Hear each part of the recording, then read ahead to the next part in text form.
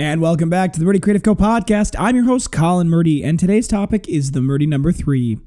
But first, I want to say thank you to everyone who supported the company so far. If you haven't got a chance, go check us out on the web at murdycreative.co.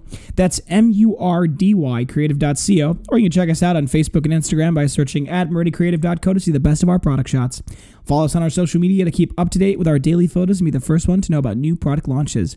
You can also use our subscribe button at the bottom of the website to be included in all of our new product announcements. Be sure to check out our laser engraving, personalization options, and exclusive colors on our website, or you can get a blank one on Amazon Prime. All right, so today we're talking about the Murdy number 3. Many of you have been waiting for the design, and I appreciate your patience, and we're working on getting it all sorted out.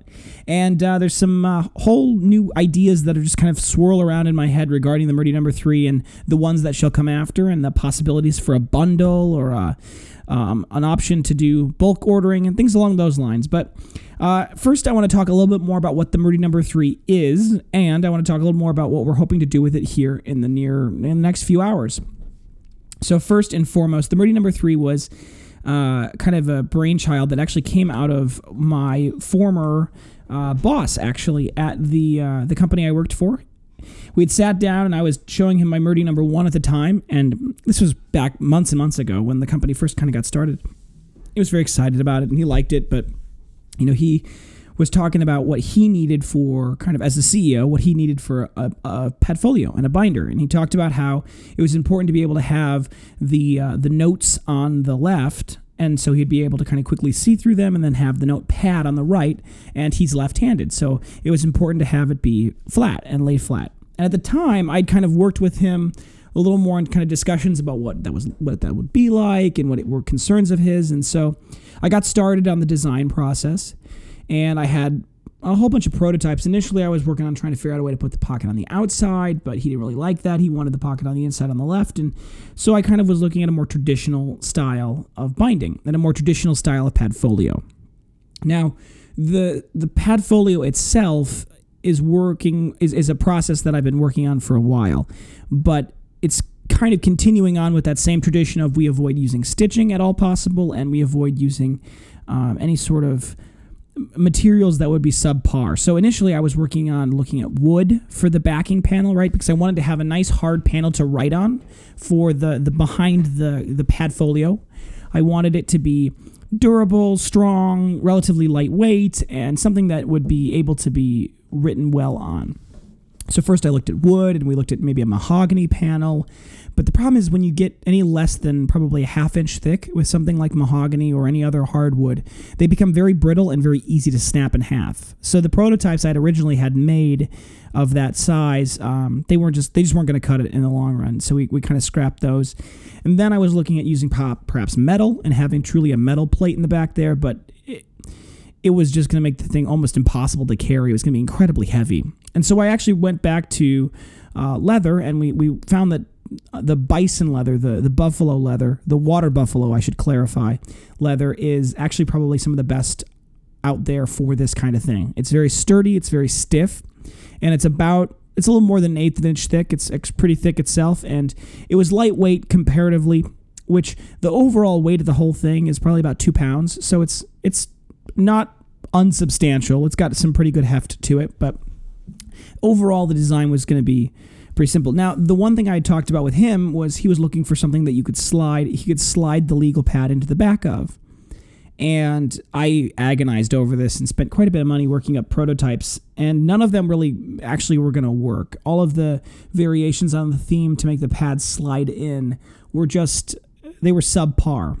The pad either didn't stay in, or the materials, or the Padfolio needed to be significantly bigger to accommodate the pad itself, or there was just a lot of variations that would make it very difficult for the pad to be used. And so I decided that we were going to use the original idea that I had, which was a standard 2-hole legal punch that you can pick up at almost any office supply store. And it was going to be, we were going to have it so that you could punch through the top of the pad itself, where there's about 1/4 of an inch to 3/4 of an inch kind of bar at the top that holds it all together. The pad's bound together. So you're able to punch through that, and then you're able to screw it into place. It was more durably held in place, wasn't likely to go anywhere, and it could be changed out when the time came. So after that, it was a matter of, okay, well, what do we do for the pocket? And I kind of had a fold down style initially, but I thought, well, why not? Why reinvent that part of the wheel? So instead we have it as a classic fold over. And initially we were going to have a panel on the inside of that fold, but it made it very, very thick and very heavy to carry, as also quite a bit more expensive.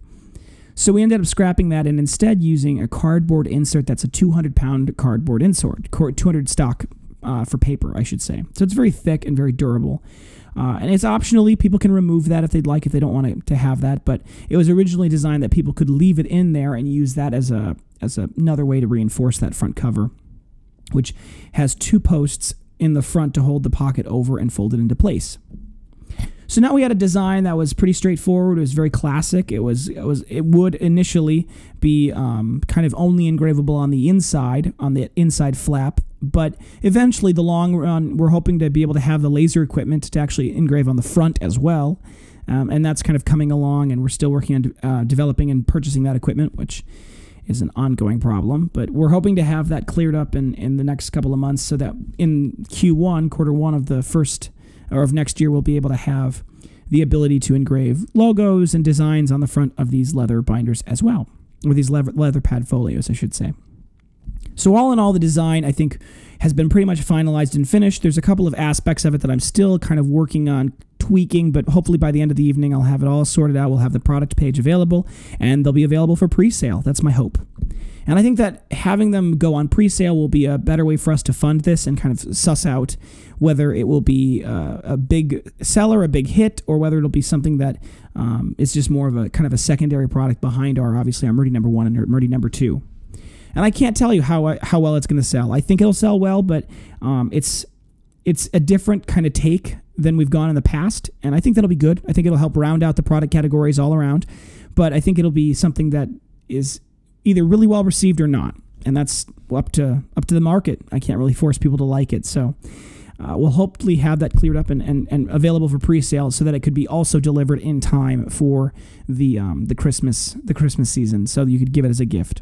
Eventually, I'd like to have, and by eventually I mean very shortly, I'd actually like to have a bundle where all 3 of them could come, and you'd be able to purchase all 3 of them, and they'd all have a personalization, so you could put one name in, and then it would be personalized on all 3 items, and they'd all match, and they'd go as a nice set together.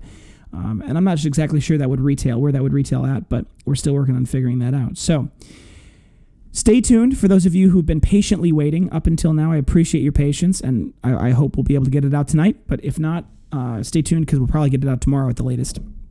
But I appreciate all of your support and encouragement and early feedback for those of you who've been listening. It's been very helpful for me as I've kind of worked through this process. So with that, I will say thanks so much for tuning in today. Be sure to tune back in tomorrow for our next topic. And don't forget to check that subscribe button to be sure to get the latest podcast right away.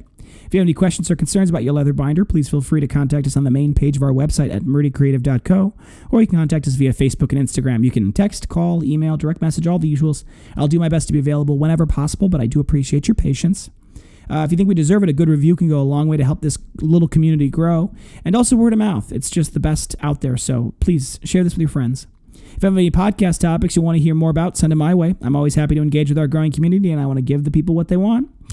If you're looking for multiple binders, for gifts, giveaways, menus, really any reason, ask about our bulk discounts. We do have those available. Thank you so much for tuning in. Have a great day, and goodbye.